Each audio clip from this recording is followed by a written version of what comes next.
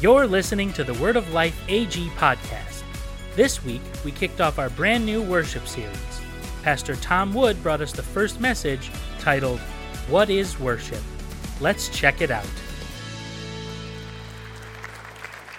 Well, good morning, Word of Life. So glad that you're able to be here. So glad that you made church a priority and getting here and being able to gather together as we start this series on worship. And as already been said, and hopefully we've communicated to everybody, we are shaking up service order a little bit, and it is going to be this way over the next few weeks, is that we'll have a song of worship, and then we'll have time to sort of let everybody know things that are coming on and so on, and then we'll start the message earlier than normal, but we will have a full time of worship following the message. And the idea is that if we have this full time of worship after we've had a message or teaching on the idea of worship, the subject, the theme of worship, we'll be able to put into practice what we've just been hearing about. So hopefully it's effective. And I, for one, really believe, and I really hope and I'm anticipating that this is going to really set the baseline of a worship culture in our church. I really hope that we are a worshiping church, that we're a church that is hungry for the presence of God, the church that is determined to seek Him, a church that doesn't look at worship as just singing through a few songs, but as worship is a lifestyle, something that we're craving, something that we're desperate for, that encountering God is the highest priority in our life. One of the things that we've done to help with this is we've put together a worship playlist, and so you can go to the website. There's Spotify and Apple and Amazon and I think YouTube as well, a few different ways that you can have up this playlist. And so over the next few weeks, the songs that we'll be singing here at church will be taken from that playlist. But the hope is that this is a playlist that's a blessing to you through the week, that by having worship music, it starts to build this whole culture and this whole idea and this whole value of worship for yourself and your family at home. There's lots of things that could be said on the topic of worship, and over the next few weeks we'll certainly get into a number of things and different aspects of worship and what the Bible teaches. And I believe that this series will indeed establish that strong foundation for us as a church. And it's helpful to remember that the first churches 2,000 years ago, they started gathering together as believers in Jesus, as the first believers in Jesus. And the Jewish influence at the time was so strong that the churches would simply replicate what was happening in the synagogues when they gathered. In the first century synagogues, there was a time of singing and worship as they would recite a psalm together. There was a time of prayer. There would be teaching from the scriptures by a rabbi. And of course, there was time to build community and fellowship. It's no coincidence that this is almost exactly what the church services are still like all around the world across a whole spectrum of denomination and church traditions. Churches all over the world on Sundays are going to gather together, have a time of singing and worship. When we gather, we pray together. There's teaching from the Bible, and we value and celebrate fellowship and community. It's truly amazing to me that in 2,000 years, despite all the cultural changes that have happened, all the technological advancements that have happened, and yet the churches are still following the same format as the first century synagogues. There's a time of worship. There's an opportunity to pray. There's teaching from the scriptures, and there's time to fellowship. Worship continues to be a significant focus of the Christian faith, and the Bible has much to teach us on the topic. And worship cannot simply be singing a few songs on Sunday morning. Throughout the Bible, as we consider the role of worship, we see Paul and Silas in prison. They're worshiping together. It causes an earthquake, and 2 men walk free from prison. Moses, while he's leading the Israelites out of slavery, the whole point, if you read the book of Exodus, the interactions between Moses and Pharaoh was that the enslaved people would be able to be set free so they could go and worship the Lord. The walls of Jericho fell when God's people worshiped. The idea of an attitude of worship or a correct approach to God is a key part of understanding the 10 Commandments. The refusal of Daniel's friends to worship anyone or anything except God alone was so important that they were willing to be imprisoned and sentenced to death. Conversely, the failure to worship God brought devastation to the Old Testament people again and again. And all of this shows us that worship is deeply significant. There is no rational way to reduce biblical worship to a few songs we politely sing together once a week. That is wildly out of step with what we see in the Bible. Worship is a deep, life-changing expression of our devotion to God. Worship is something that is powerful and important. Music or singing is a common way to express worship, but the music or singing is not the full story. If you were here last week, you will have heard Josh Cheers speak on the passage from John 4 in greater depth. We're going to look at a few verses from that today. And for our purposes, in John 4, we're going to consider the lady that Jesus is talking to. And she has a faulty understanding of what worship is and what matters about worship and what the value of worship is. And Jesus helps to change her way of thinking. To the Samaritan woman by the well, this is what Jesus said. John 4, starting verse 23. But the time is coming. Indeed, it's here now, when true worshipers will worship the Father in spirit and in truth. The Father is looking for those who will worship him that way. For God is spirit, so those who worship him must worship in spirit and in truth. There's a call for true worshipers. We're told that the Father is looking and searching and seeking for true worshipers. True worshipers, the kind God is looking for, will worship him in spirit and in truth. In spirit and in truth. Just to make the point, it's repeated in the verses that we read. To worship in spirit is not a comment about the spirit of humanity, but rather the Spirit of God. The Holy Spirit is at work, looking, seeking, searching for worshipers. God is spirit, is what we just read. So our worship must be driven and led by the Spirit. In essence, to worship in the Spirit is to worship God on God's terms. To worship in the Spirit is to worship in step with God. God is the object of worship, the motivation for worship, the direction of worship, the cause of worship, the sustainer of worship, and the recipient of worship, because we worship in spirit. If one person claps, we all have to.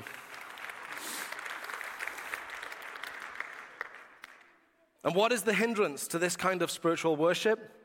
In a word, deception. What would prevent someone from having a life of worship that is driven by the Spirit? Lies, deception, failing to believe the truth. Consequently, a life of Spirit-led worship is also a life of honest and truthful worship. We should worship in spirit and also in truth. The original Greek language doesn't present us two modes of worship. Is that one time we can worship in spirit, and on another occasion we can worship in truth. But rather, these are two aspects of the same thing. In the same way, I could say that Megan has blue eyes and she has a beautiful singing voice. Now, when I say that, you understand I'm not talking about two different people. It's two aspects of my wife. She has a wonderful singing voice and she has blue eyes. We're not talking about two different people just because we pointed out two different aspects. That's what we're getting here from the Greek, is that to worship in spirit and in truth. This is describing how to worship. This is not one time we worship in spirit, one time we worship in truth, but rather this is how we should approach worship at all times. We can't ignore that throughout John's gospel, we're told that Jesus is the truth. This is most clearly stated and well-renowned in John 14, when Jesus tells the disciples, I am the way, the truth, and the life.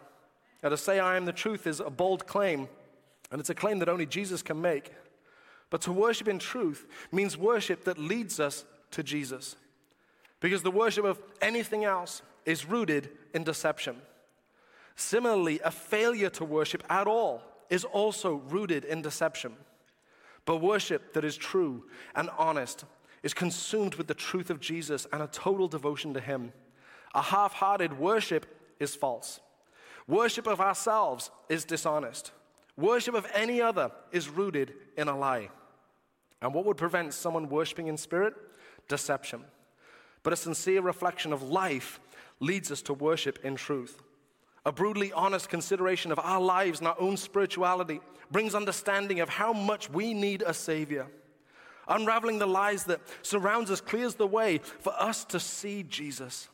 True spiritual worship, the kind the Father is looking for, is driven by the Holy Spirit and immersed in the truth, which leads us to a life-changing devotion to Jesus.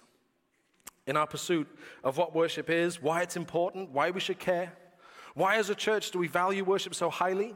Our starting point today is simply, worship is more than a weekly activity. Worship is more than a weekly activity. There's a passage in Colossians 1, the passage, and we'll read in just a moment, it appears to be a hymn that the first churches may have sung, and Paul is quoting the hymn to help the church in Colossae understand some important truths about Jesus. In Colossians 1, verse 15, Christ is the visible image of the invisible God. He existed before anything, and was created, before anything was created, and is supreme over all creation. For through him, God created everything in the heavenly realms and on earth. He made the things we can see and the things we can't see, such as thrones, kingdoms, rulers, and authorities in the unseen world. Everything was created through him and for him. He existed before anything else, and he holds all creation together. Christ is also the head of the church, which is his body. He is the beginning, supreme over all who rise from the dead. So he is first in everything. For God in all his fullness was pleased to live in Christ. And through him, God reconciled everything to himself. He made peace with everything in heaven and on earth by means of Christ's blood on the cross. Now, from a straightforward reading of this rich passage, it's impossible to miss that Paul wants us to know that Jesus is truly amazing, that he's so awesome and majestic that it's impossible to overstate it. And the first point I want to bring to you today is that worship is the right response. Worship is the right response. It's the right response to who Jesus is.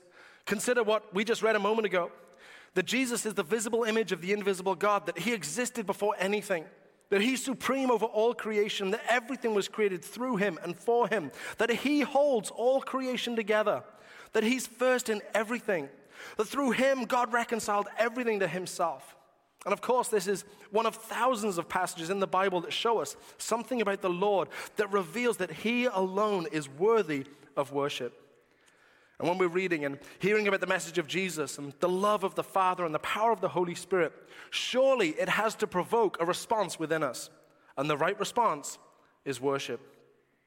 As we've been reminding ourselves today, it doesn't mean that the right response is simply singing together once a week, but rather a lifestyle of devotion, a lifestyle of unending gratitude, a constant expression of love and commitment. Worship is the correct response and is possible because God makes the first move. He initiates. Our worship is a response to what he has already done. God is the initiator, and it's frequently seen throughout the Bible. It was God who came to Abraham and made a covenant. It was God who appeared to Moses in the burning bush. It was God who came to Samuel as a child. It was God who stepped into human history by sending his son as a baby. It was Jesus that rallied the disciples together. It was Jesus that knocked Paul off his horse. God makes the first move, and that first move invites a response. I was hesitant to use this verse today because I feel like I use it all the time, but it's completely fitting. My favorite verse in the whole Bible, Romans 5:8. But God showed his great love for us by sending Christ to die for us while we were still sinners. He made the first move on the cross. The reality is, if God never acted on your behalf again, he has done infinitely more than we can ever imagine for us. If God never answered another prayer, if God was never again present in our lives, he has done more than enough to deserve our total eternal worship and praise.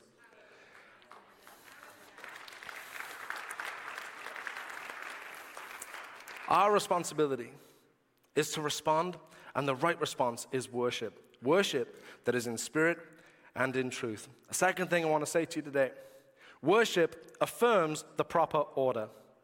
Worship affirms the proper order.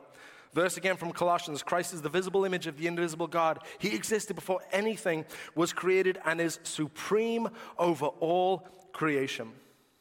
Now, I do spend time, possibly more than I should, listening to what the critics of Christianity and atheists that are trying to convince people of the fallacy of Christianity, and I listen to these people largely because I want to know how to engage in the conversation. I also assume that these voices are having an influence on culture, and especially teens and young adults and college students, and I do believe that church leaders should have a response to questions that people have. One of the frequent objections to biblical faith is the whole idea of worship, specifically that God commands it for himself. The objection points out that this is an ugly quality in human relationships, and indeed it is. We all find people who demand our adoration repulsive. So why is this different? And the best way I can make sense of that question and respond to that objection is to think of the family structure, specifically parents and kids. One of the frequent tensions in the home is between kids who start to get a sense of independence and kids who start to get their own view of the world. And they start to assume that they should be on level footing with mom and dad. For the home to run in harmony, parents need to be parents, kids need to be kids. Parents understanding that they're responsible for what happens in the home and protecting everyone and making sure everyone is provided for, teaching values and how to live in the world. And kids need to get on script. The home has a greater sense of peace and joy if the kids understand, me kid, you parent. Kids understanding, I'm subservient to you. But kids trying to rule the house, kids trying to reframe the culture of the home, kids not honoring the values of the family, it leads to contention and strife for everyone. Convincing teenagers that it's better for them to respect their parents is one of life's great missions. And we will be praying for our new youth pastor. But this is a picture of our Heavenly Father, and it illustrates why worship is so important. Worship affirms the proper order. You are God, and I am your humble servant. This is certainly not suggesting that kids should worship their parents, but it highlights the importance of the proper order of things. Kids trying to be superior to their parents ends in a hostile home. We all get that. Humanity trying to usurp God's authority ends in disaster, and this is observable through all of human history. Worship, our right response, our life of devotion, reminds us. It even recommits us to the proper order of life. Lord, you are God. Your word is final, not my word. Your wisdom will protect me, not my wisdom. Your teaching should be the foundation of my life, not my own understanding. Expressing worship affirms the proper order of life. And this all points to the original root of the English word worship. The word worship, it derives from the Old English word worthship, W-R-T-H-ship. Over time, the word became abbreviated from worthship to worship, but it's helpful for us to remember the root of the word we use. Today, we're considering how worship is more than gathering once a week and singing together. It's describing worth where it's appropriate. Worthship. What is worthy of this? To help us consider this, let's check out this psalm. Psalm 89, verse 5. All heaven will praise your great wonders. Lord, myriads of angels will praise you for your faithfulness. For who in all of heaven can compare with the Lord? What mightiest angel is anything like the Lord? The highest angelic powers stand in awe of God. He is far more awesome than all who surround his throne. O Lord God of heaven's armies, where is there anyone as mighty as you, O Lord? You are entirely faithful. You rule the oceans. You subdue their storm-tossed waves. You crush the great sea monster. You scattered your enemies with your mighty arm. The heavens are yours, and the earth is yours. Everything in the world is yours. You created it all. He is worthy. He is far greater than me. God and God alone is worthy of our worship.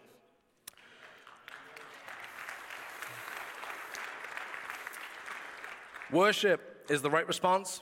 Worship affirms the proper order, and worship recenters our soul. Worship recenters our soul.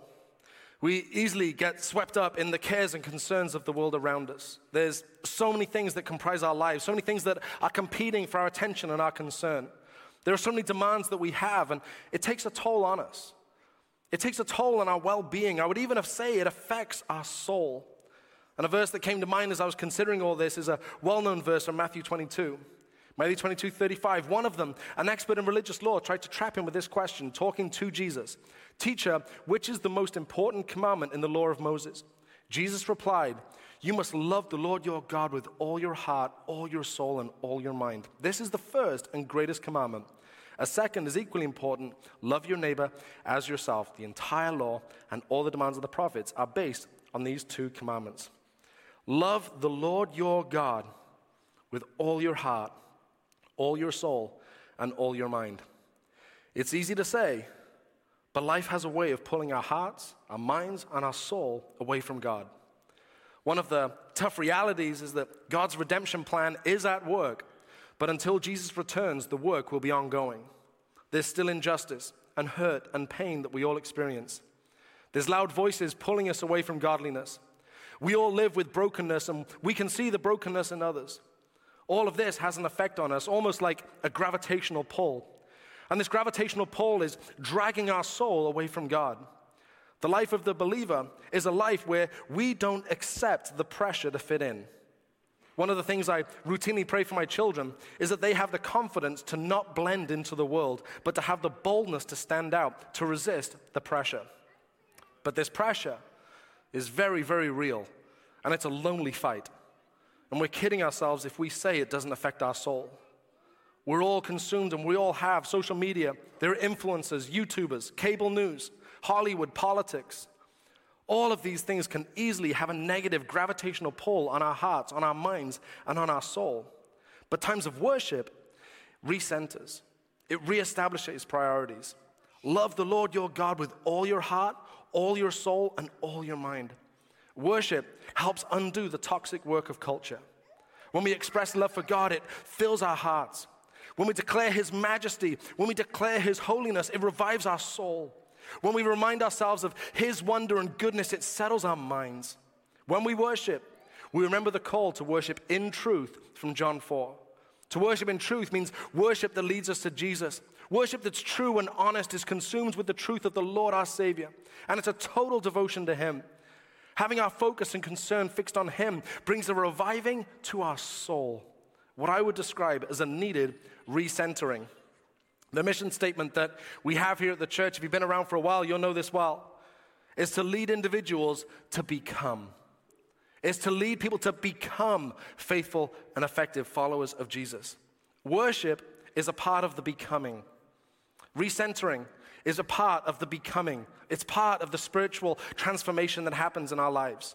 Letting go of the lies and deceptions and embracing the goodness and the love of God. These words from John the Baptist, very well known. He must become greater and greater. Talking about Jesus.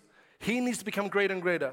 And I must become less and less. So recentering, that happens to help pull us back to where our soul needs to be.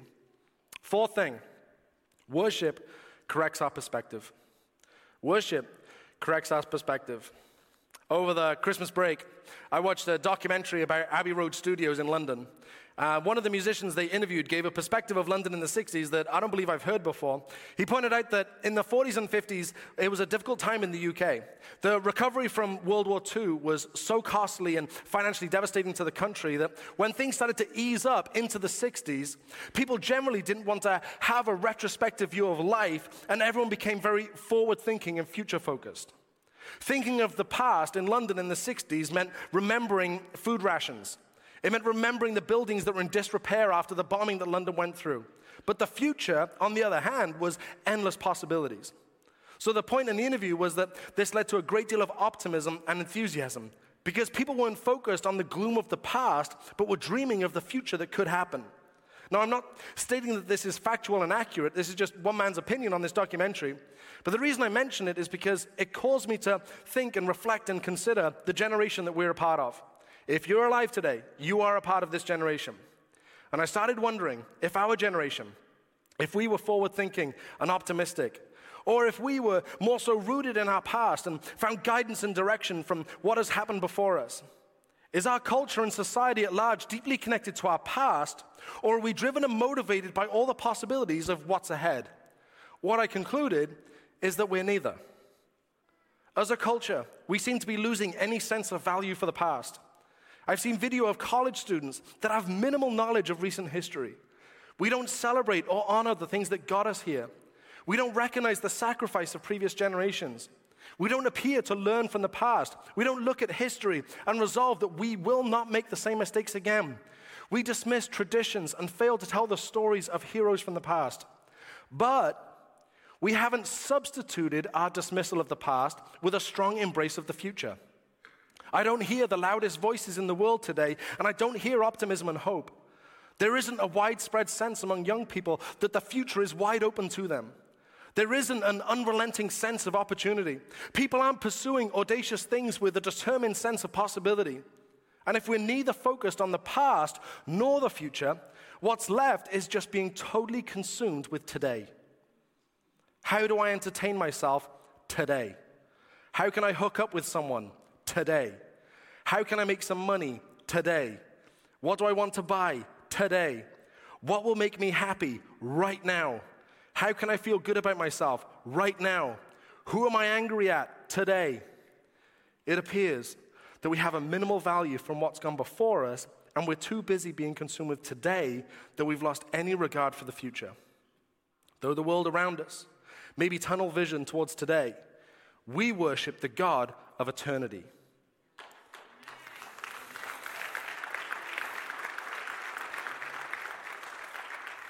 From the book of Revelation, I am the Alpha and the Omega, the beginning and the end, says the Lord God. I am the one who is, who always was and who is still to come, the Almighty One. And later on in Revelation, I am the Alpha and the Omega, the first and the last, the beginning and the end. If our generation is so consumed with today, worshiping the eternal God brings a needed perspective. It helps us find our place in the past. Our life story has been grafted into God's big story. How God has worked in human history through promises and covenants and ultimately the cross, resurrection, the birth of the church, the sending of the Holy Spirit. All of this helps us find our place in what's gone before us. And the eternal God has a plan and purposes laid out for the future. When we follow him, our steps walk into the future that he has planned. We may not know the details. We may have no certainty about what he's going to be doing. But because I gave up the chance to be the hero of my own story, and I asked God to be the author and hero of my life, I can approach the future with wide-eyed wonder. I can expect the Lord to move in new and exciting ways. I can anticipate challenges being overcome. And I don't have to live consumed with today and trying to satisfy the cravings of today. Look with a different perspective, and you'll see that God is still moving, that he is the beginning and the end. This change in perspective often comes through worship. Worship is the right response. Worship affirms the proper order. Worship recenters our soul, and worship corrects our perspective. And while we might typically describe worship as a musical genre or use the word worship to describe a time of singing, it's certainly more than that. And it's difficult to neatly fit into a box. Even our expression of worship isn't limited or simplified.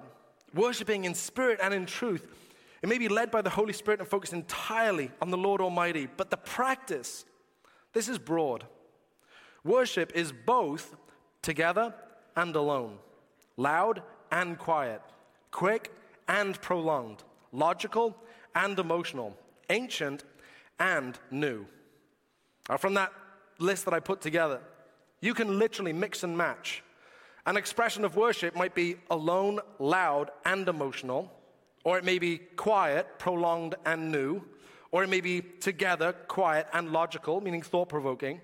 And none of this is wrong if it's centered on Jesus and in spirit and in truth. Worship is both. I want to consider those together. The first thing, together and alone. Some memorable moments of worship for me happen by myself. Other times there are moments where I'll be here on a Sunday morning and have a deeply meaningful time in worship with the whole congregation gathered together. There's a moment that stands out for me. It was a number of years ago. I was in a hospital room with a man who was dying. His daughter was a part of our church, so a friend and I went to see him in the hospital and got to pray with him. The room was full of the presence of God. This man wasn't able to communicate, but I have to believe that this moment registered with him. There was only 4 of us in the room. I've been in church conferences where there's been tens of thousands of people. I've been alone in my car, and I've had incredibly deep, meaningful moments in worship. The answer, I believe, is seek both. Neither is enough. Only seeking worship when we gather together is not enough. Only settling for worship when we're by ourselves is not enough. Seek both times of worship together as a congregation, together as a small group, together with others, and alone by ourselves. The next one, loud and quiet.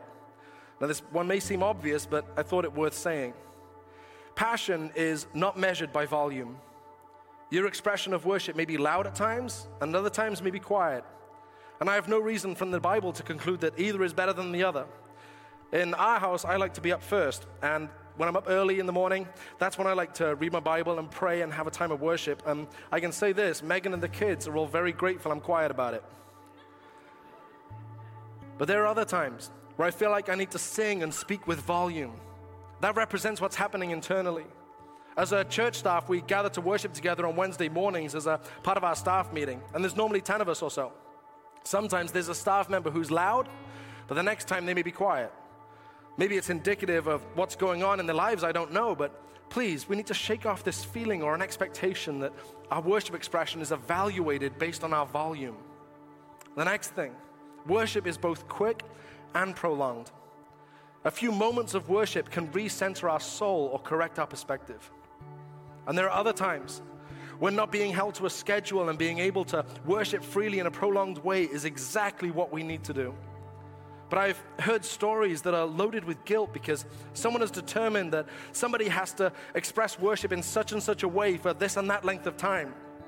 Surely a rich life of worship that is far more than something that happens on Sunday means that both have a place, quick and prolonged. The next thing, worship is both logical and emotional. Engaging our heads in worship is not wrong. Recognizing that our thoughts and attitudes can easily get off track means that a consequence of worship is correcting those things. To think and reflect on the sovereignty and holiness of God is logical and life-changing. I've heard some that have dismissed the logical idea of worship and only embraced the emotional side, while others will dismiss the emotional and only embrace the logical. I've even heard those that firmly believe that worship should be without emotion entirely.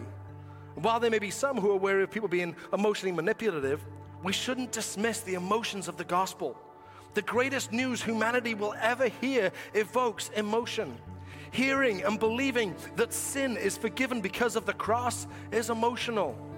The grace of God that is lavishly sown to all who call on His name should be emotional. And I expect that the crucifixion was the most emotional moment imaginable. Embrace that worship can be both logical and emotional. And lastly, worship is both ancient and new. The only true worship we're interested in is the kind God is looking for, which is worshipers in spirit and in truth. The object of our worship will never change, but our expression might. There are ancient expressions that we may repeat, such as traditional hymns or the different creeds from the first few hundred years of the church. And I'm even going to make a solid promise to you now. If you come to Word of Life Church on December 24th in the year 2048, 25 years from now, we will be singing Silent Night.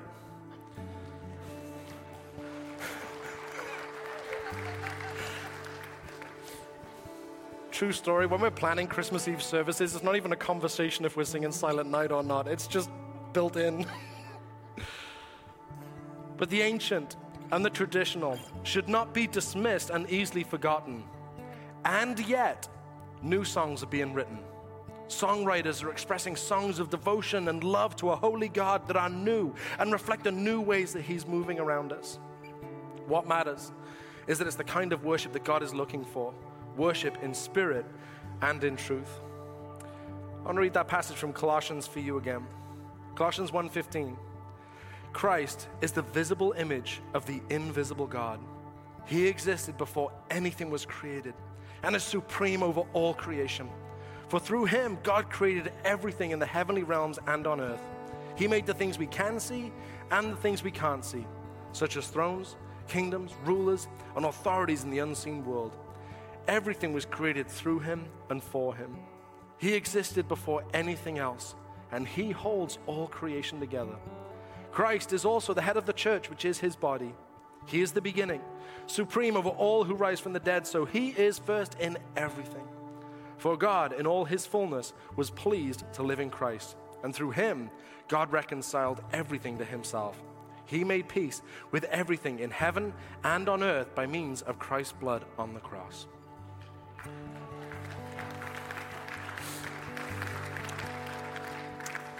My friends, there is no rational way to reduce worship to a few songs we politely sing together once a week. But God is looking and searching and seeking for true worshipers. People who will worship Him in spirit and in truth. People who understand that worship is more than a weekly activity, and that worship is the right response. Worship affirms the proper order. Worship recenters our soul, and worship corrects our perspective. And worship is both together and alone, loud and quiet, quick and prolonged, logical and emotional, ancient and new. And we're going to go back into a time of worship in a few moments. Before we do, I want to put two questions to you, and it may even be helpful to you to reflect on these questions as we spend time in worshiping with the team leading us. The first thing I want to put to you is your response the right response? As we consider the goodness of God, the majesty of God, the holiness of God, the power of God, that He and He alone is God Almighty, is our response to that correct? Is our response the kind of worship God is looking for? And as we focus on Him, what needs to change about you? As we focus on Him, what needs to change about you? Is there something that's out of order? Is there some area of life or life entirely where God is not in that top spot? Is there a particular area, in a moment of honesty, we would say that we need to recenter our soul? Is there a perspective that needs to change? And I hope to spend time worshiping, hopefully, what has been shared today will be on the fore of your mind. And as we worship, God's going to do a work in our lives. So I invite you to stand. I'm going to pray, and the team's going to lead us as we worship together as a church.